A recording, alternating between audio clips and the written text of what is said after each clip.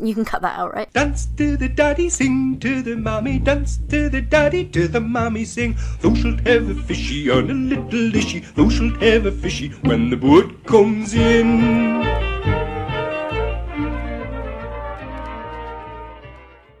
Hey Ashley, Hey. what do you call a fish with no eyes? I was going to say anything you like, but that's if it's got no ears, right? Yeah, Do fish have ears? I don't know. That's not one of my questions. Damn. Okay, we're going to have to drop in with that factoid later. So the answer to this seems to be basically yes and no.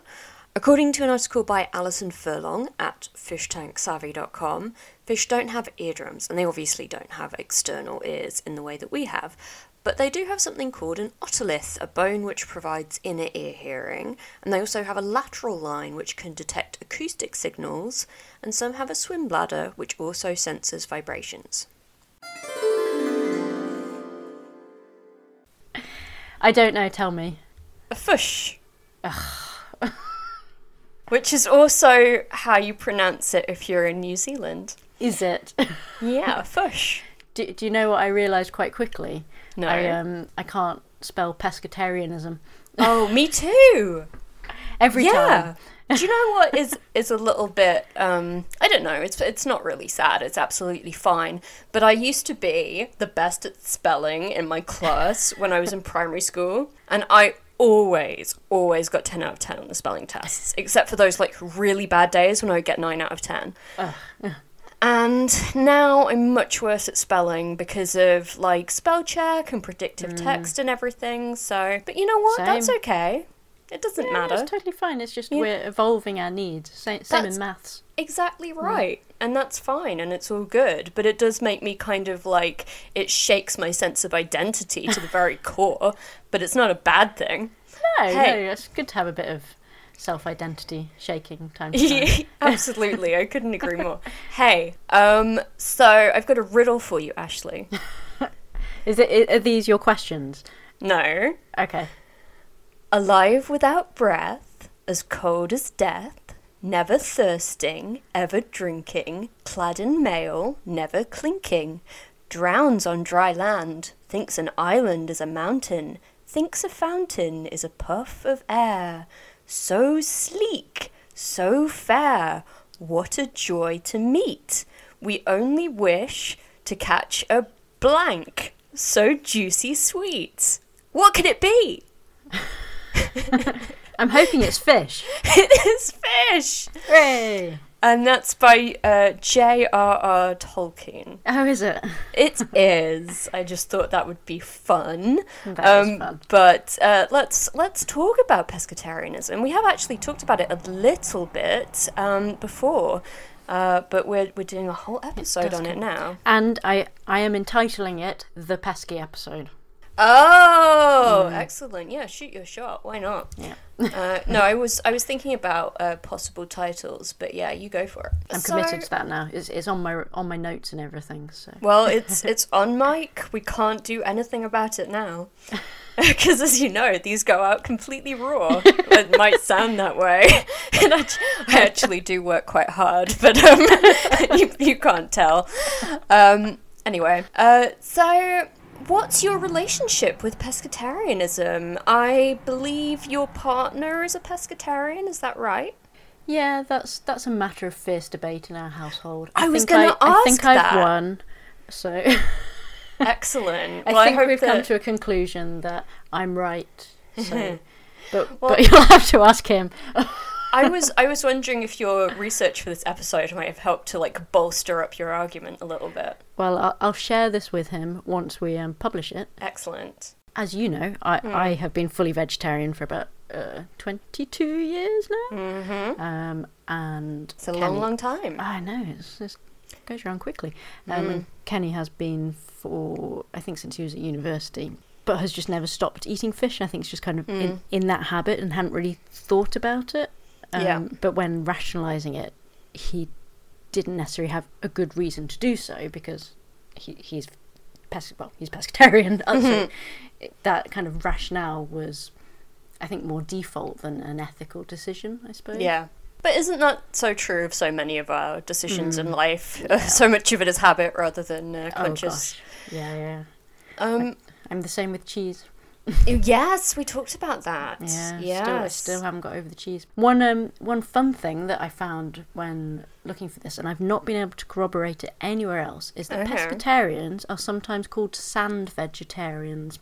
What? And I don't know if this is some sort of... So it was on I think it was like a Ukrainian fishing website. Wow. And so I don't know if it was like a odd translation, because I couldn't find it anywhere else. But I've never heard that. But it's made me so curious, because I can't... Yeah, I couldn't find it anywhere else, but I also tried like translating it and working out how it got to sand vegetarian, and I can't find anything. Oh, that's fascinating. So, in case that comes up anywhere, I would like to know if pescatarians really are called sand vegetarians somewhere in the world. I like it. Yeah, so I don't know if you know this about me, Ashley, but I was a pescatarian briefly. Well, I guess I was... No, okay, so when I remember going to a McDonald's in Disneyland, and you having a... Oh, yeah, that's right, and I got so ill as well. Yeah. And then you made me go to, like, the Disneyland disco, even though I said I really don't want to go, I feel so ill. Cocktails were, like, so expensive. Oh, ridiculous. Actually, yeah, I don't know why I did that. I think it was just hard to find a lot of really good, well, any vegetarian food at Disneyland, and I think I just felt like I needed like some kind of variety and stuff. But yeah, I don't know why I did that. That was stupid. But I did, I mean, that was just like an aberration. I didn't become pescatarian. I just had that one fish sandwich. But I did briefly, well, for about a year, become pescatarian when I moved to Germany, when I lived in Germany. And the reason I did that was because I thought the previous time that I had visited Germany, I'd gone to like a small town that was like previously East Germany, and you know, like the vegetarian selection wasn't amazing and the understanding of vegetarianism wasn't amazing, and I was worried that I was going to come up against that. So I made a decision before I went that I was going to go pescatarian, just to make my life a little bit easier. And then I got there and it was actually fine. Like, it was completely fine for vegetarian food, but I'd kind of already committed at that point. So I didn't eat a ton of fish while I was there at all, but I did eat, I think I ate like a seafood pizza. Oh, lovely. Yeah, my dad always choice. eats seafood pizzas.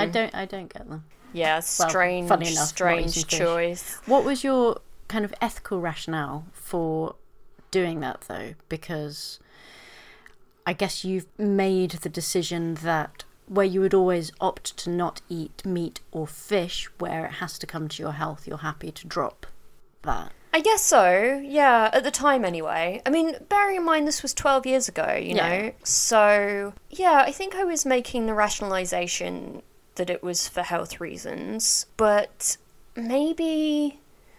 I don't know, like I was young, you know, like maybe I just wasn't foolish. I wasn't as committed to my values as I am now, and I don't think I realised, and we're obviously going to talk about this, I don't think I realised how bad like commercial fishing was for the environment. In fact, I had no idea until much more recently how bad it was. And I was on the fence about the whole thing about, you know, whether fish feel pain or not. So I guess, like, my initial reason for going vegetarian, although this evolved over time, my initial reason was the environmental reasons. And I guess I was kind of telling myself, well, fishing isn't that bad for the environment anyway, blah, blah, blah. But obviously, you know, this is casting my mind back quite a way. And I think I was, I think I was just young and foolish, and, you know, I don't stand doing by all that sorts decision. of crazy things. I'm not proud of myself, but you know, that's the truth. But I've never eaten fish or meat since then, and I started phasing out dairy not long afterwards. So I might already have started at that point, actually. I do remember buying soya milk even when I was in Germany. So I obviously wasn't drinking cow's milk all the time. So, you know, so I've only gone further and further towards veganism. Well, I've been vegan and I'm now over vegetarian. So I guess I have kind of pulled back a little bit, but, you know. But still, I think I'm doing okay. Anyway, so... Let's get started. Let's do your questions first. And I understand you have 4 and I have 8. So we're going to do double points on your questions.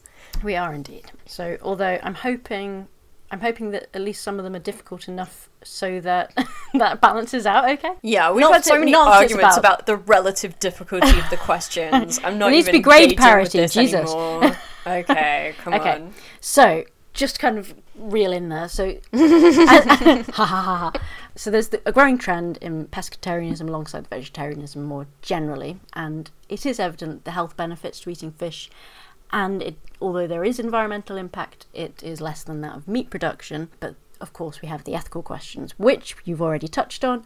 So question 1 is, do fish feel pain? Okay, I don't know what the current scientific consensus is on this, and I also know that technically there is no such thing as fish. So... Wait, what? Isn't that the thing that, like, it's not a... Oh, God, what's the word? It's not like a scientifical... It's not scientifical. Oh, my God. It's not a scientific term. It's just one of those things that's kind of emerged as a category that doesn't really have any, like, strict application. Right. That kind of makes sense, because I suppose if they're, like, in vertebrate, aquatic scale. I don't know. I'm not a biologist. They're vertebrates. But I'm not sure if they're not fish, what the technical term is. I haven't gone into that. They have different... Anyway, it doesn't matter. But, so I would assume that at least some species of what we call fish can feel pain because they have a central nervous system, and that's always been my assumption. Okay. So you're going with yes? I'm going with yes, with a but. No, you can't have a yes with a but. Okay.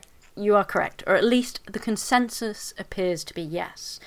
It's not universally agreed, obviously, and some of the complexity does seem to come from the debate over our tendency to anthropomorphise pain.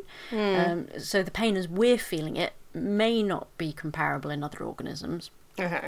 And sometimes it can be difficult to distinguish between this pain as we perceive it and just a physical response to harmful stimuli. So this kind of led me in an interesting direction, because this debate as to understand whether a fish feels pain comes down to determining consciousness, because for an organism to suffer from pain, it needs to have a conscious concept of itself as an agent existing through time and remembering what's happened before and therefore what might happen to it later. Oh, really? That's really interesting. You're saying that in order to feel pain, you have to have consciousness in that way? I think pain in the way that we feel it. So again, it's differentiating between the pain as in just physical response and pain where you have that emotional response. Okay, but don't you think that that's potentially ableist? Because there might be some people who, you know, by that definition of consciousness do not have consciousness, but that I certainly would never say that they didn't have consciousness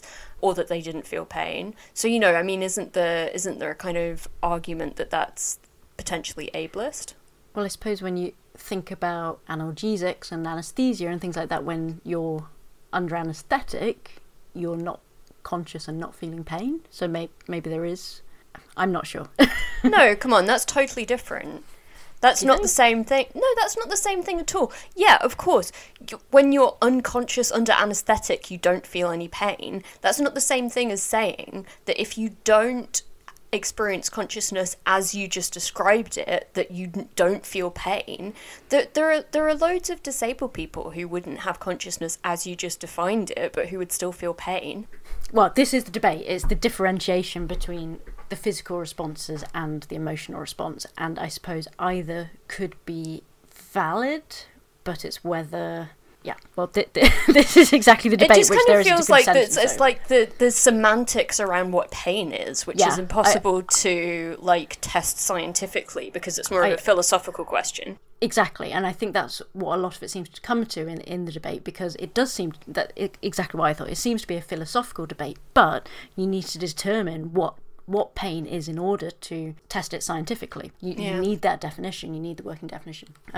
So yes, it does seem semantic and philosophical. But anyway, it led to some interesting research on the cognition of fish, which I want to share. Oh, yes. So firstly... Can you phrase it as a question?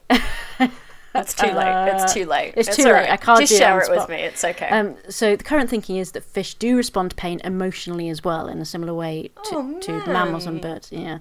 Oh, God. So there's research that said that from an evolutionary perspective, there's little reason to think that the detection of painful stimuli would be separated from the emotional responses. And it comes with adaptive benefits such as reflexes and avoidance, and fear is a key driver of memory formation. And it's been shown that all the key aspects, so learning, memory, emotional drivers, which are important components of pain in the way we perceive it, sort of, are all present in fish. So therefore, they most likely feel pain. And as they don't just feel pain, but they get sad. Is that what you're telling me? Well, they get scared. Oh, man. Yeah. I mean, I guess that's not surprising. Like, I kind of knew that, but it feels, I don't know. Yeah. It's making me sad to think about it. This will make you sadder as well then, because no. I found a really interesting discussion on the complex social behaviours in fish. And this includes behaviours that fish do that include social learning, and they have traditions and recognise each other, and they cooperate and share with each other and have social status, and also play behaviour. Fish guys hanging out under there. So play behaviour has been observed in many vertebrates and is deemed to be a developmental precursor to many of our behaviours and social skills. Yeah. But it's, up until recently, it's been quite difficult, or at least it's been rarer for fish to be observed in this way, just because environmentally it's more difficult than terrestrial animals. Sure. But recent work seems to identify that there is play behaviour in fish, with a report of a fish having a peculiar thermometer striking behaviour that fits the play definition. So maybe their play isn't like as kind of advanced as chess and things like that, but they do thermometer striking play. So yeah, it seems reasonable to assume that they do play more generally. Do you know what this is making me realise is that I didn't put in a Finding Nemo question, and I really should have done. Yeah, you should have done. I know. Oh well, you live and learn. And one other small aside, apparently fish have good numerical skills. Oh. But I don't know what that means, because I didn't want to read anymore, because I'd already done lots of reading by this point. So fair enough. You can just take that as you like. Oh my God, I'm imagining a little underwater abacus, and the little fish has got the little bead in its mouth, and it's taking the bead from one end of the underwater abacus to the other end, and it's counting it. You may or may not have a question on this, but there's a book by Julia Donaldson called Tiddler. Oh, interesting. No, I don't. I do have a children's book question, but it's a bit older than Julia Donaldson. We have Tiddler, and there is a classroom scene which might have abacuses in, so maybe that's more realistic than I gave it credit for. Excellent. Okay, question 2. Yes, hit True me. or false? A high fish diet can have a karyoprotective effect. Can you tell me what karyoprotective means, or do I have to know that too? No, because it's already only 50-50, so... All right. I don't think you would have put this question in if it were false, so I'm going to say true. Didn't think about that. I should have double bluffed it. What's karyoprotective? Tell me. So, true. Karyoprotective is to do with resistance from tooth decay. Oh. So what does the karyo part mean? I've no idea. Oh, the keratin, is it? Does it have to do with keratin? No, that's hair, right? Yeah, that's hair, but it's CARIO. I don't know. I don't know. But the amino acid arginine is found in fish and in some other products. Oh. And this is a lovely thought, but it increases the mouth pH, which counteracts the acidic environment that can encourage the growth of acid-resistant bacteria, and therefore that arginine can reduce the demineralization of enamel that occurs with acid-resistant bacteria and therefore protects from tooth decay. So I came across this when I was reading about a bioarchaeological study which was looking at the diet during the Mesolithic. I can't say. I think it's Mesolithic. Mesolithic. That era. In northeastern Poland, and so at that point it was covered with post-glacial lakes and rivers, and therefore had a high availability of aquatic life. So hunters and gatherers were mostly fishers in that area. Very cool. Fishermen. So they got most of their protein from freshwater fish, but also plant foods, including mushrooms. They probably were fisher people. Fisher people. We don't know that it was only the men doing the fishing, I'm sure. That's true. Fishermen, anyway, sorry. Carry on. Yeah, but I thought that was quite interesting that as well. Just amazes me that they can work all this out from looking at really old teeth. Question 3. Okay, which of the following delicious additions are not usually, put usually in there, are not ingested via the consumption of fish? Okay. Mercury, organochlorine pesticides, OCPs, hydrofluoric acid, polychlorinated biphenyls. How many of these are there? 6. I can't keep them in my head. Okay, keep going. Arsenic. Microplastics. Which of those 6? Can you tell me the middle 3 again? Organochlorine pesticides. Hydrofluoric acid. Polychlorinated biphenyls. PCBs. I'm going to try... I really don't know, and any of them sound kind of plausible. I know that mercury and microplastics definitely are. I'm going to try hydrochloric acid.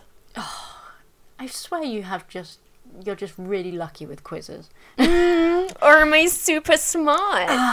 Just so lucky. Yes, hydrofluoric acid is the answer, hopefully, because usually... Oh, you said hydrofluoric and I said hydrochloric. Maybe you should knock me down. Maybe just give me 1 point for that one, because I actually... I did think it was a different thing. Anyway, sorry, carry on. Yeah, so hydrofluoric acid would probably eat you rather than be eaten. So...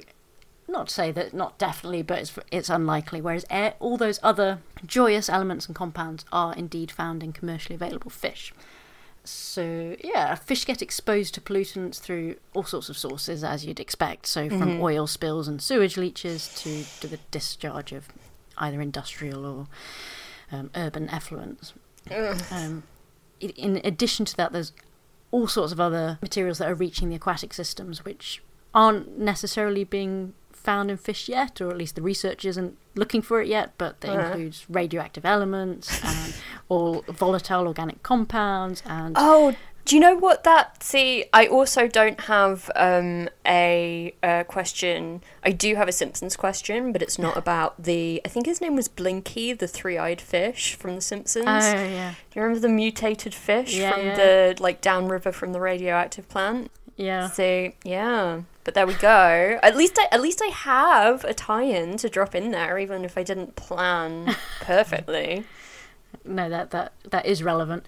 And although I don't know if there have actually been three-eyed fish, but you never know. There must be three-eyed fish somewhere. Prescription drugs and pharmaceuticals, human and veterinary medicines are another big one. Any ivermectin in there? Yum yum. Probably now. Yeah.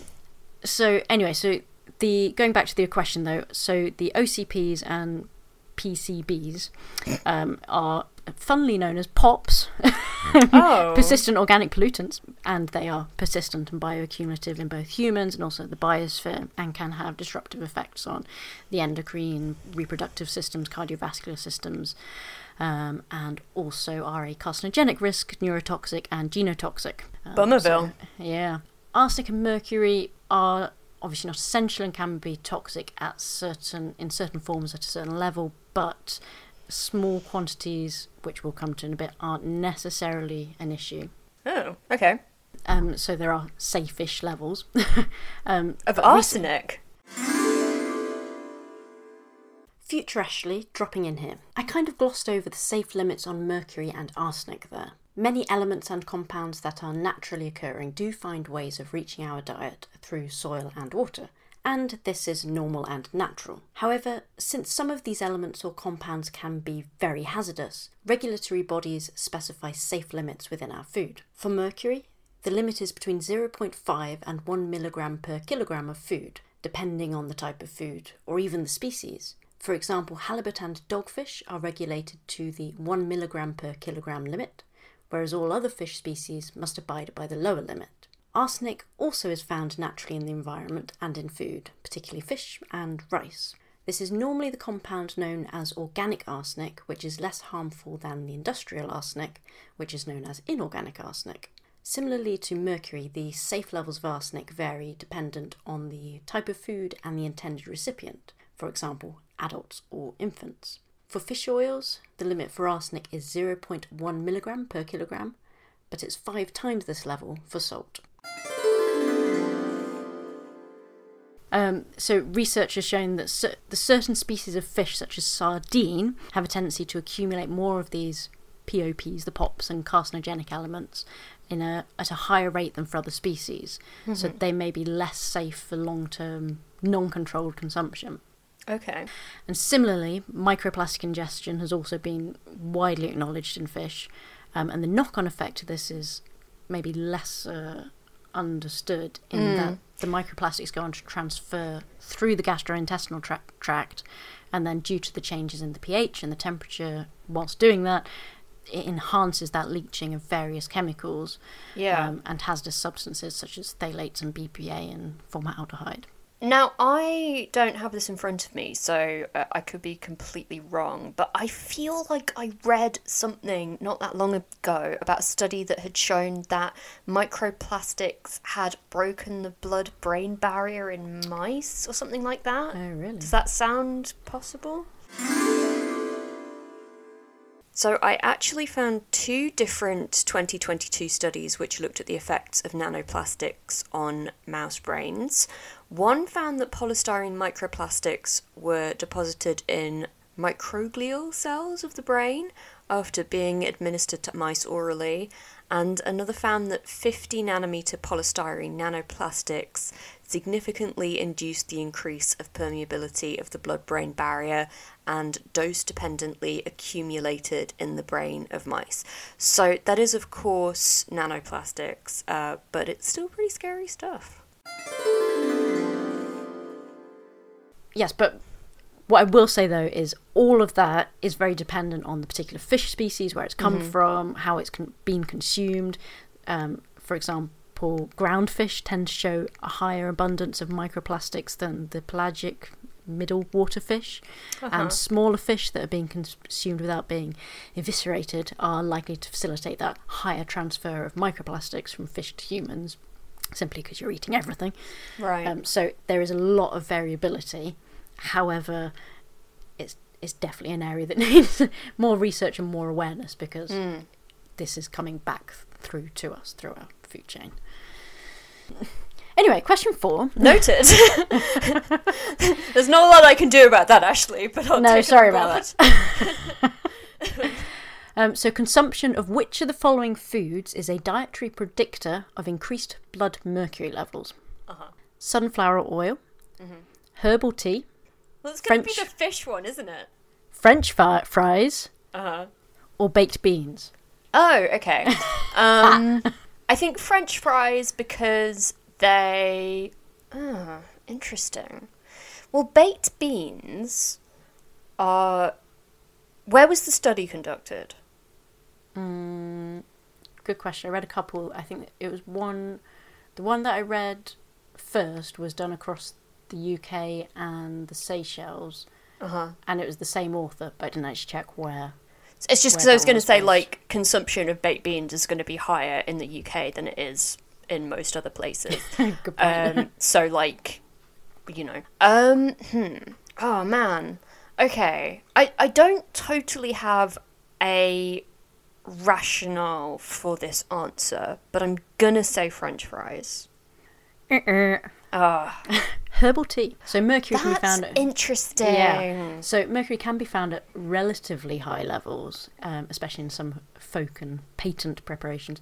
But since less people drink herbal tea than consume fish on a regular basis, it's maybe in the general population it's maybe not so evident. So this particular study, so kind of leading on from the mercury in fish, there's some people are wary of eating fish simply, or certainly certain types of fish and shellfish, because of concerns over the ingestion of mercury. And this is a particular issue in pregnant women who avoid fish, and then they also avoid all the health benefits as well. So this study was looking at pregnant mothers, and they were evaluating the effects. What were the indicators of having the slight, not dangerous levels of mercury or anything, but the higher levels of mercury in the blood.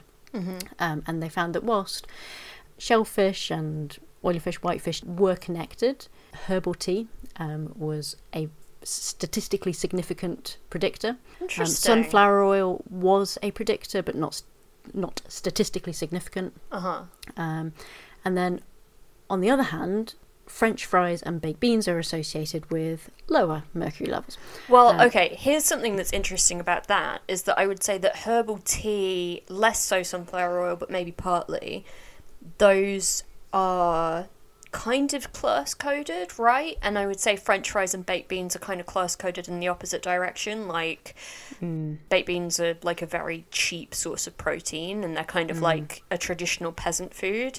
French fries, I mean, everybody loves French fries, don't get me wrong, but if you're eating a lot of French fries, it might be kind of indicate that you're maybe like at a lower income level. Herbal tea is going to be something that's a much more kind of like middle class and probably higher income level thing. So I'm just wondering if people who are at a higher income level consume more fish, maybe that could be the reason for the correlation. Does that make sense? I think that is maybe part of it, but the study did account for those factors. So okay, so what I'm trying to remember the exact wording, but something along the lines of the socio-demographic characteristics did have a effect on the kind of predictors of blood mercury levels, more so than fish. However, accounting for that, those factors still, such as consumption of herbal tea, still was a predictor of increased levels of blood mercury. That's interesting. So yes, the issues around mercury in fish is something to be aware of, but generally speaking, the cost benefits analysis, especially for pregnant women, is that the consumption of fish, the benefits of that outweighs the potential risks. And the study found, I'm not explaining this very well, let me start again. Okay. The other part of this study found that the children of the mothers with the higher levels of mercury in the blood and were consuming fish had better cognitive skills at age 7. So it was offset. Well, offset, or potentially there's something more complicated that we don't understand yet. Yeah. Well, again, like I do wonder if there are kind of like class and income controls that might need to be applied to really get to the bottom of that. I don't know. But yeah, that's really interesting. Though I mean, you probably can't answer this off the top of your head, but for those of us, not that I'm planning on getting pregnant, but you know, for those people who don't want to eat fish but do want to get pregnant, you know, are there other ways of getting those benefits? Maybe like other supplements that you can, omegas, your vegan omegas. So the omega fatty acids are obviously recommended because it regulates the blood clotting and artery walls, and so it's got a very protective role. But the impression I was getting from what I read is there's maybe more to the consumption of fish, health benefit wise, than is just simply to the omega-3. That's very interesting. You know, to pull in a little literary reference here, in the Jeeves and Wooster books by P.G. Wodehouse, the narrator, Bertie Wooster, is often attributing Jeeves's incredible intellectual capacity to his consumption of oily fish. Oh, really? Yeah, so it's an association that goes back a number of decades at the very least. Although I do also believe that studies have been conducted that show that in general vegetarians have higher cognitive abilities than people who eat meat. So there's obviously something there too. Not that I'm being a propagandist for vegetarianism or anything. I'm just saying, you know, like, all is not lost if you don't eat fish, clearly. It's also interrelated, isn't it? It's hard to separate it out unless you're the expert in each area, which I'm not. And if you are, email us. Yes, email us and tell us the gmail.com. answer. That is the end of my questions, and it would appear that you have 6 out of 8. Oh, nice. Let's see if you can get 6 out of 8. I actually have a bonus question. Wait. Oh. What did you say in the last one? No, 4 out of 8. Ha. Wait. I know I got the hydrofluoric one, and I got the true or false one. Oh, yeah, what no, was it's the... 6 out of 8. Yeah, okay.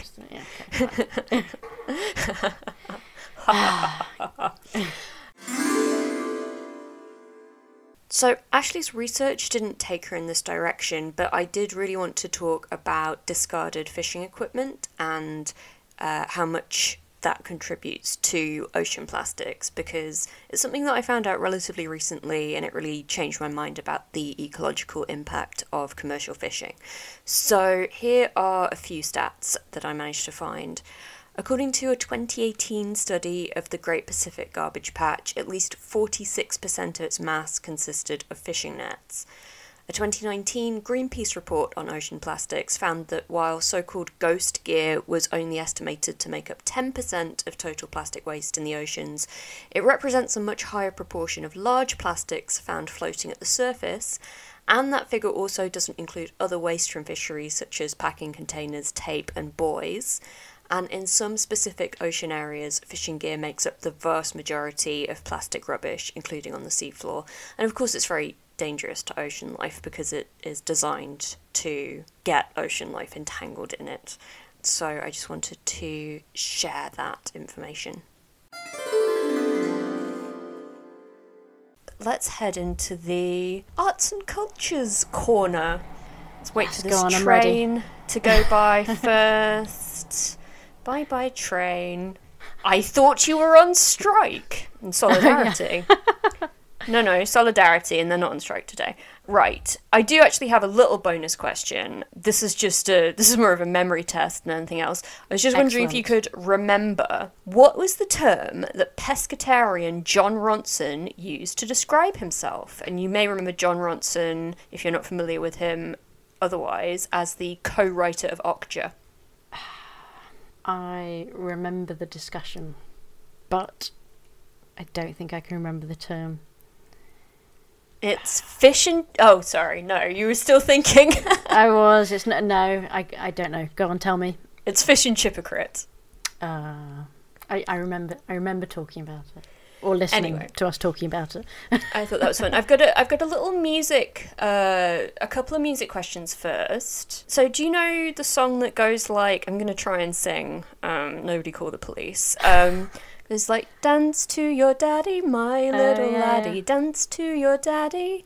When the boat comes in, you shall have a fishy on a little dishy. You shall have a fishy when the boat comes in.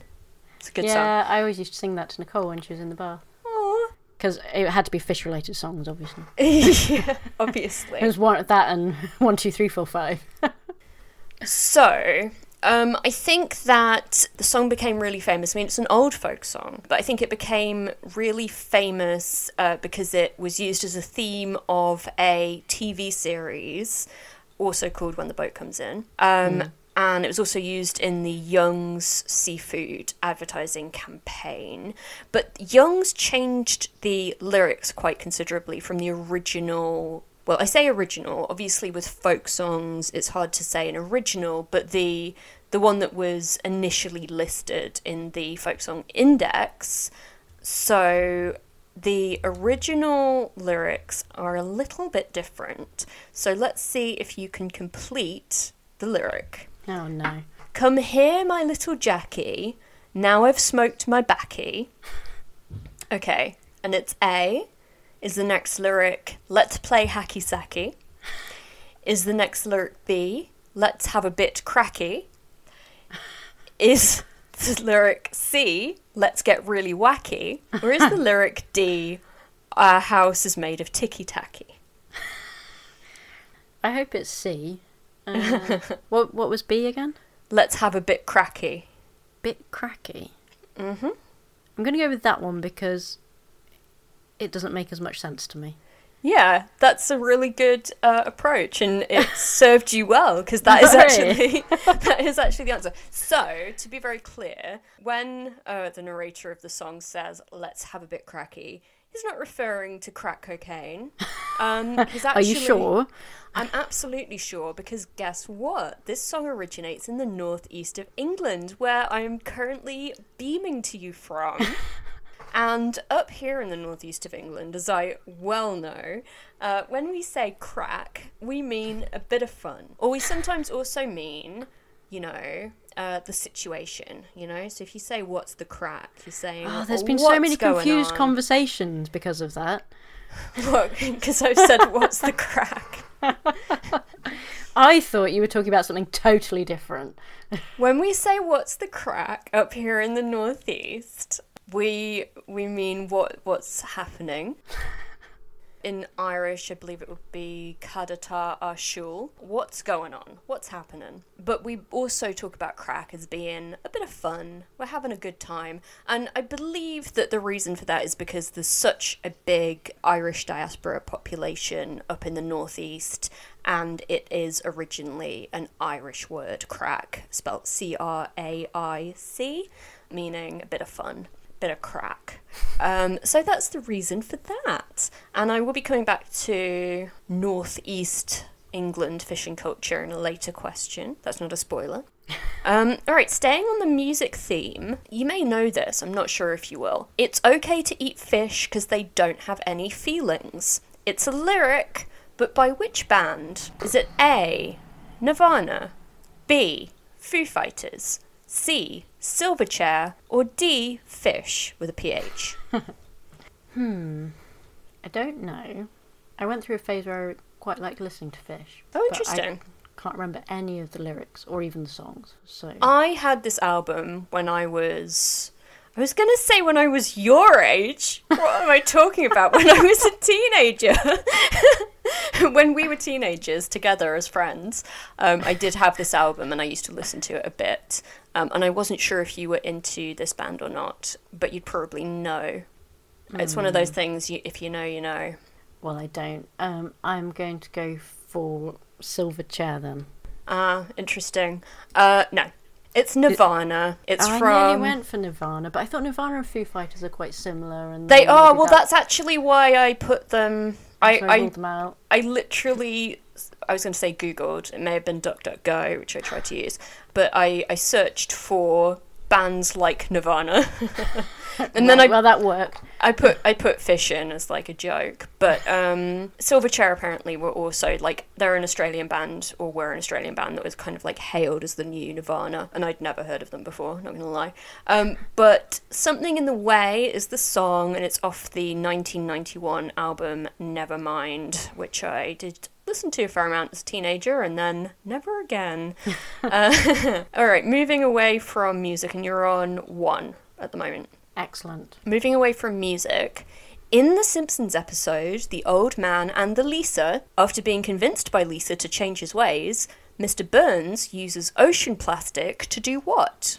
Is it A, generate electricity, B, manufacture reusable travel cups, C, catch sea creatures and turn them into a slurry, or D, build a sports stadium? And bear in mind, I know one of these is like ocean creature themed, but the ocean plastic is, in the episode, so it could be any of them. Well, I assumed it could be any of them anyway. No, I know, but I'm just saying they're all ocean plastic themed, so it's not necessarily the sea creature themed answer, but it might be. That's what I'm saying. Well, you've just made it loads harder now. I was leaning towards either the capturing plastic for energy because he can then add it to his nuclear plant, or makes sense. Or the slurry, because again, maybe he can feed his nuclear plant with it. What? How do you... I don't know. Because he's like some evil millionaire who tries anything. But do nuclear power plants eat slurry? No, but it's The Simpsons, so it doesn't necessarily have to follow. You know, like sci-fi isn't science fact or something. On my own petard. All right, go on. But that makes me think that's not the answer then. Well, I never said anything about feeding the nuclear power plant with the slurry. I've forgotten what the other two were now. I'm going to go with the first one then. Generate electricity. Yeah. I'm so sorry, you're wrong. It's catch sea creatures and turn them into a on! But not to feed to his nuclear power plant. That was the one I was going to go for until you laughed at it. No, because you said he was feeding it to his power plant. That's why I was laughing. I think I should get half a point. Well, no. No, he does use ocean plastic to catch sea creatures and turn them into a slurry. Lisa is, of course, horrified. She realises that he hasn't changed his ways at all, and he completely misunderstood what she was trying to communicate to him, and it's very sad. There was also, so the answer D, build a sports stadium. There was a later episode called The Burns and the Bees, where Burns did want to build a sports stadium that would be on the site of like an old abandoned greenhouse that Lisa had found that was currently like home to a colony of bees. So there was a Burns and Lisa episode that involved building a sports stadium, but it was a different episode. I can't believe you didn't go for manufacture reusable travel cups. That seems not in Mr. Burns' nature. Well, I know, but he changed his ways. Except not really. Right, question 4. What was unusual about the 2019 Mark Jenkins film Bait, set in a fishing community in Cornwall? Was it A, the first feature film to be made entirely... Oh, sorry, kitty cat. To be made entirely in the Cornish language? Was it B, filmed on a hand-cranked Bolex camera and all the dialogue was dubbed? Was it... Hello, Kit Cat. Heard him. Did it use rotoscope animation to protect the identities of its subjects? Or was it from the point of view of a fish?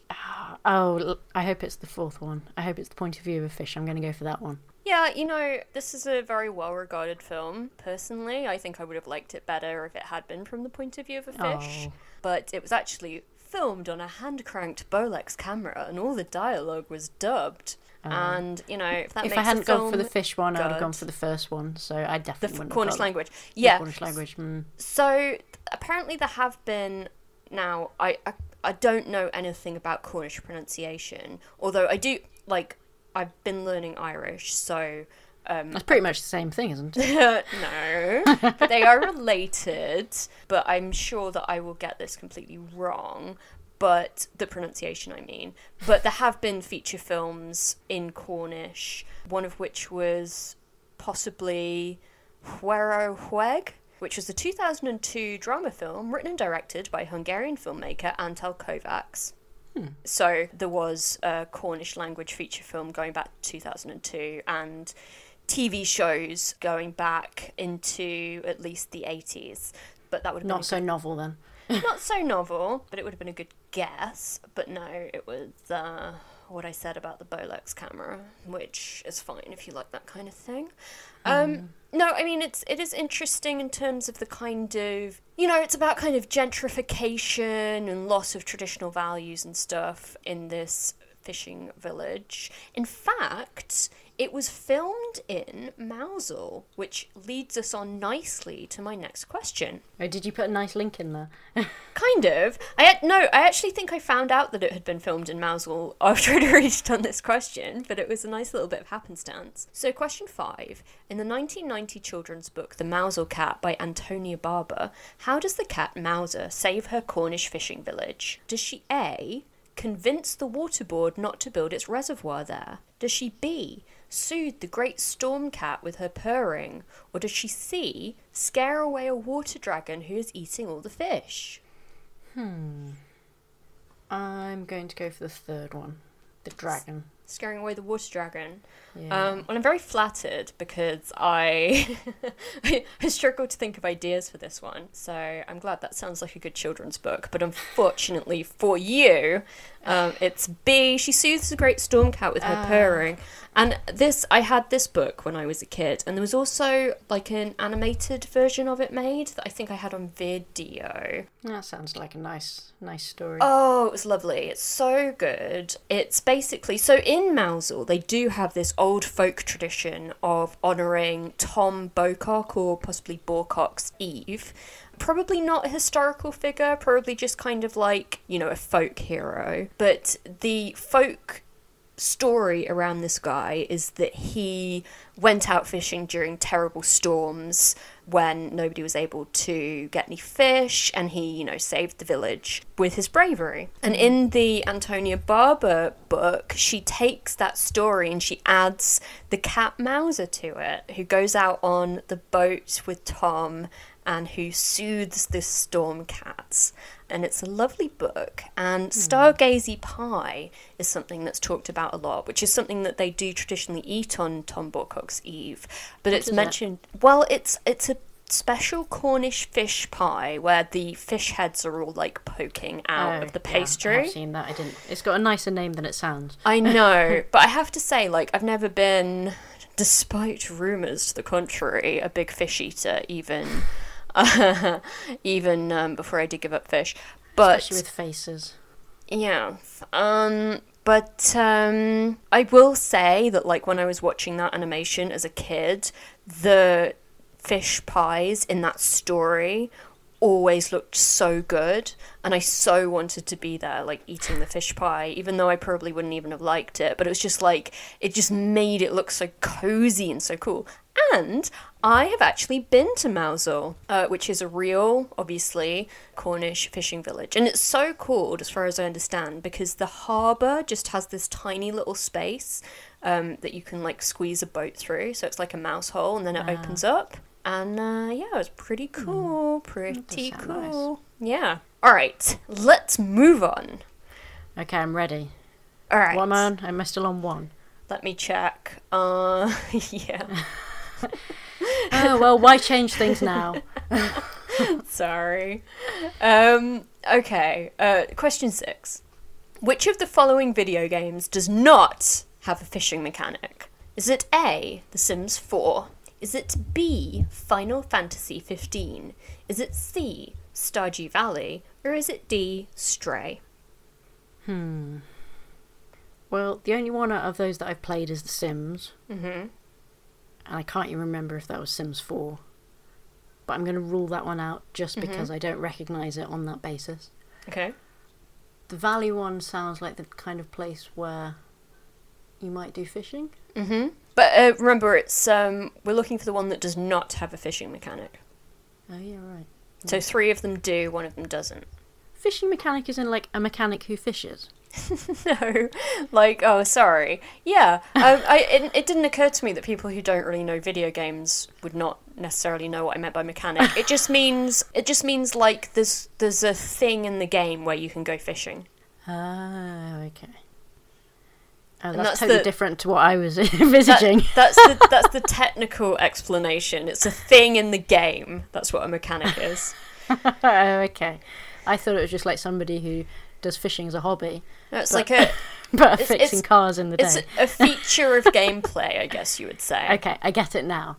Oh, in that case, I feel like I've seen adverts of Final Fantasy where they're doing fishing. I can imagine them doing it in Sims. Mm-hmm. I've no idea what Stray is, but I'm going to go for that one because I feel like in a valley there's going to be rivers. Yay, you got it. Yay!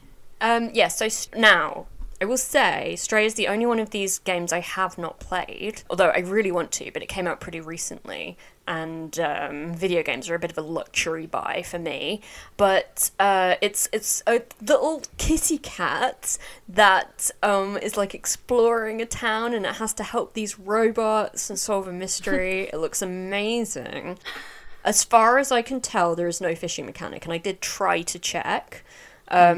Obviously, email us at gonna themosgirl@gmail.com say. if I got that wrong. But yes, I do really want to play it. I haven't played it yet, but as far as I'm aware, it doesn't have a fishing mechanic. All the others do.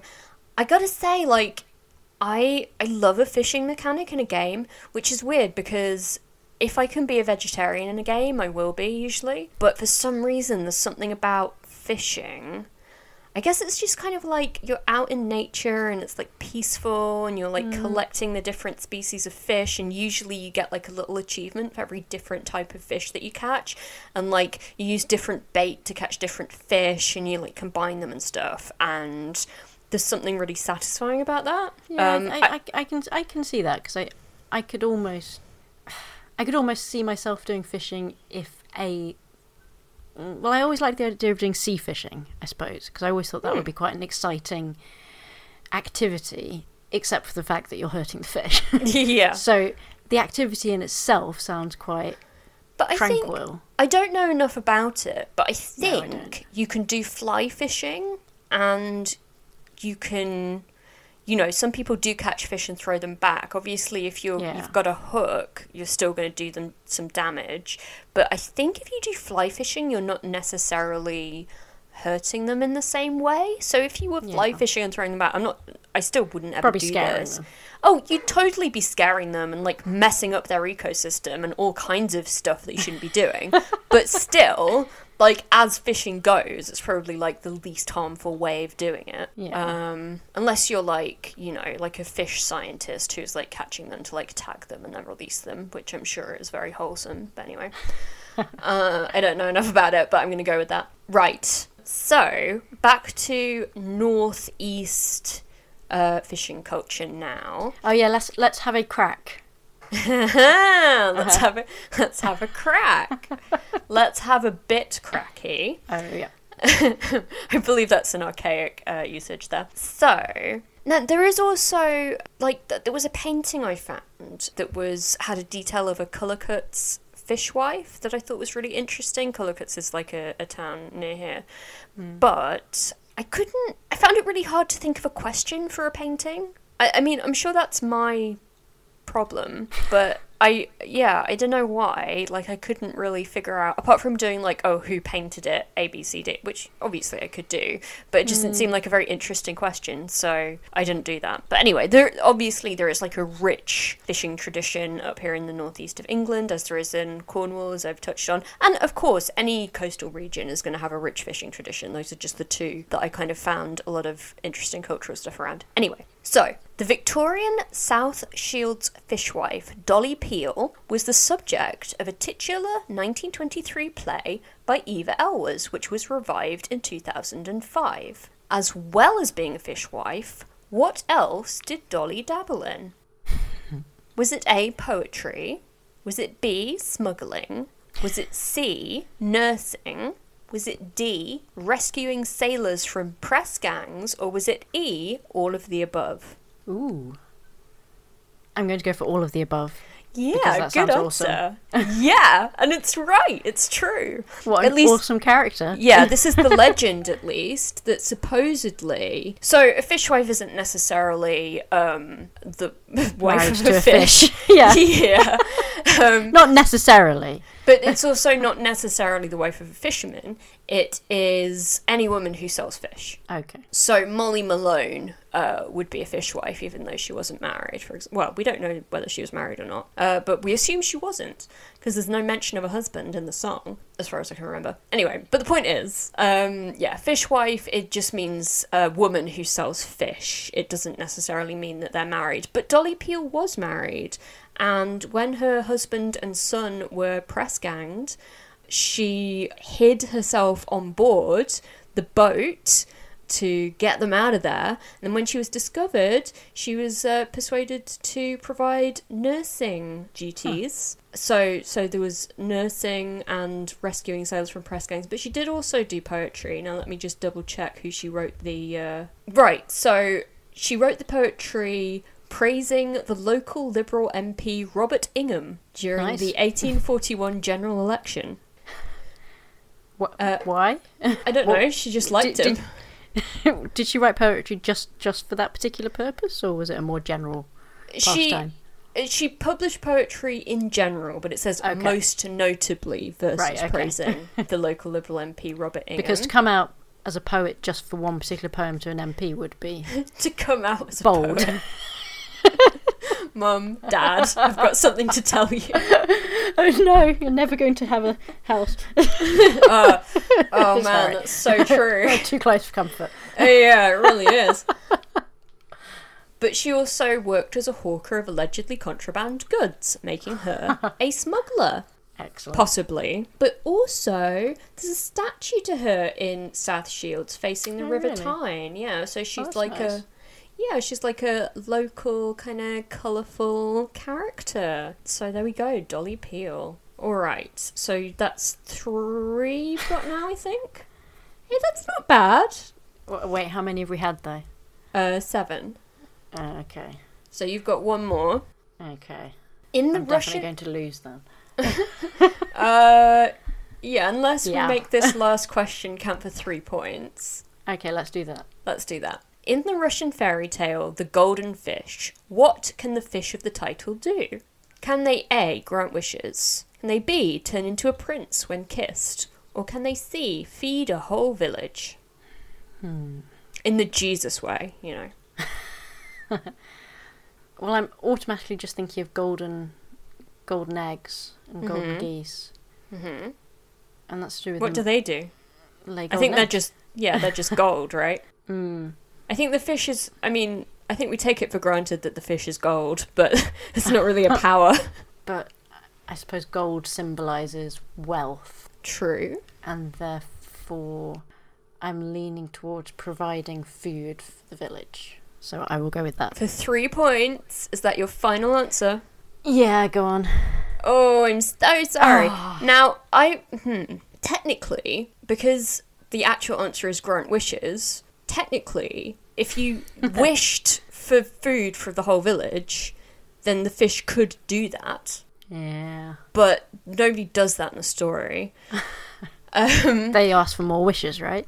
No, they don't. What it is, the humble fisherman says, "Oh, I need for nothing. I'm but a humble fisherman. I'm poor, but I'm happy," and lets the fish go. But then when he gets home to his horrible shrew of a wife, she says, "How dare you let that fish get away when I want things?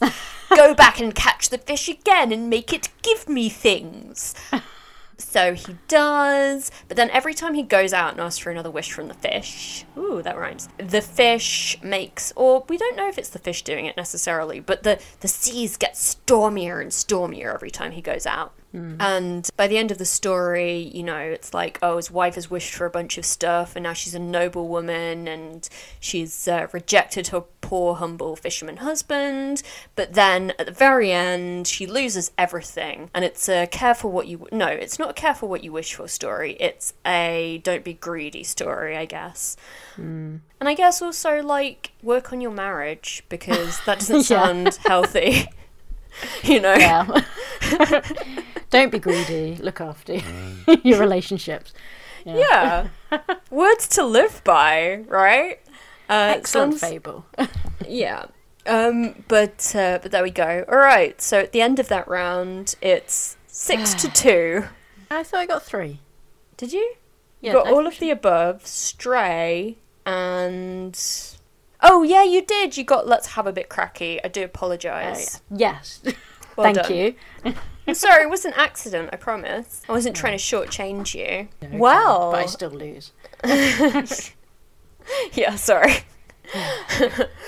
Well, that brings us to the end of this week's episode of The Mo Scale. Sci-fi faux fun. Sci-fi faux fun, guys. Ashley, would you like to do the links to all the stuff that we have now? Oh, yes, we have stuff now. We have social stuff.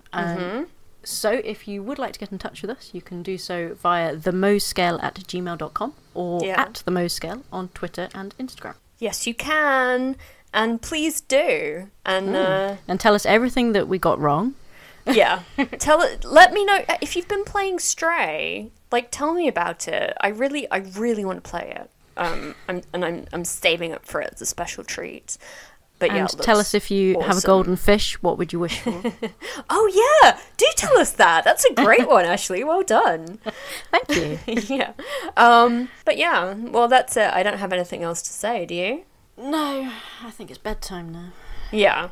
And do we know what we're doing next time? We haven't decided yet. So well, this was kind of like a bit of a random one, wasn't it? So. Yeah. So tune in next time for We Don't Know. It's a surprise. Right. Bye. Shall I stop recording now? Yeah. Okay. And you shall have a fishy on a little dishy. You shall have a fishy when the boat comes in. And dance to your daddy, sing to your mommy. Dance to your daddy, to your mommy, sing. Dance to your daddy, sing to your mommy. Dance to your daddy, to your mommy, sing. You shall have a fishy on a little dishy. You shall have a haddock when the boat comes in.